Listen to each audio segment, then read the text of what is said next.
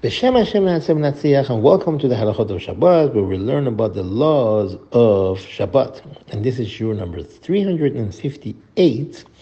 We discussed previously regarding someone who wants to eat before tefila. We said it is not permitted for a person to do so for two reasons. One is kiddush, the other one is eating before tefillah. And we mentioned that by ladies, if they want to eat before tefillah, the best thing in that case would be for them to make kiddush, and eat before even the tefillah.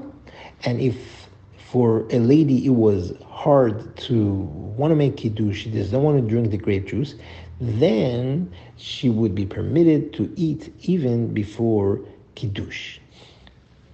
As far as the tefillah for ladies is concerned, they are permitted to eat before tefillah. That halakha does not regard to ladies. Now, someone who is not feeling well, who is sick, and he needs to eat something early in the morning before tefillah, he is permitted. Shulchan Aruch writes that a choleh, someone who is sick, is permitted to eat before tefillah.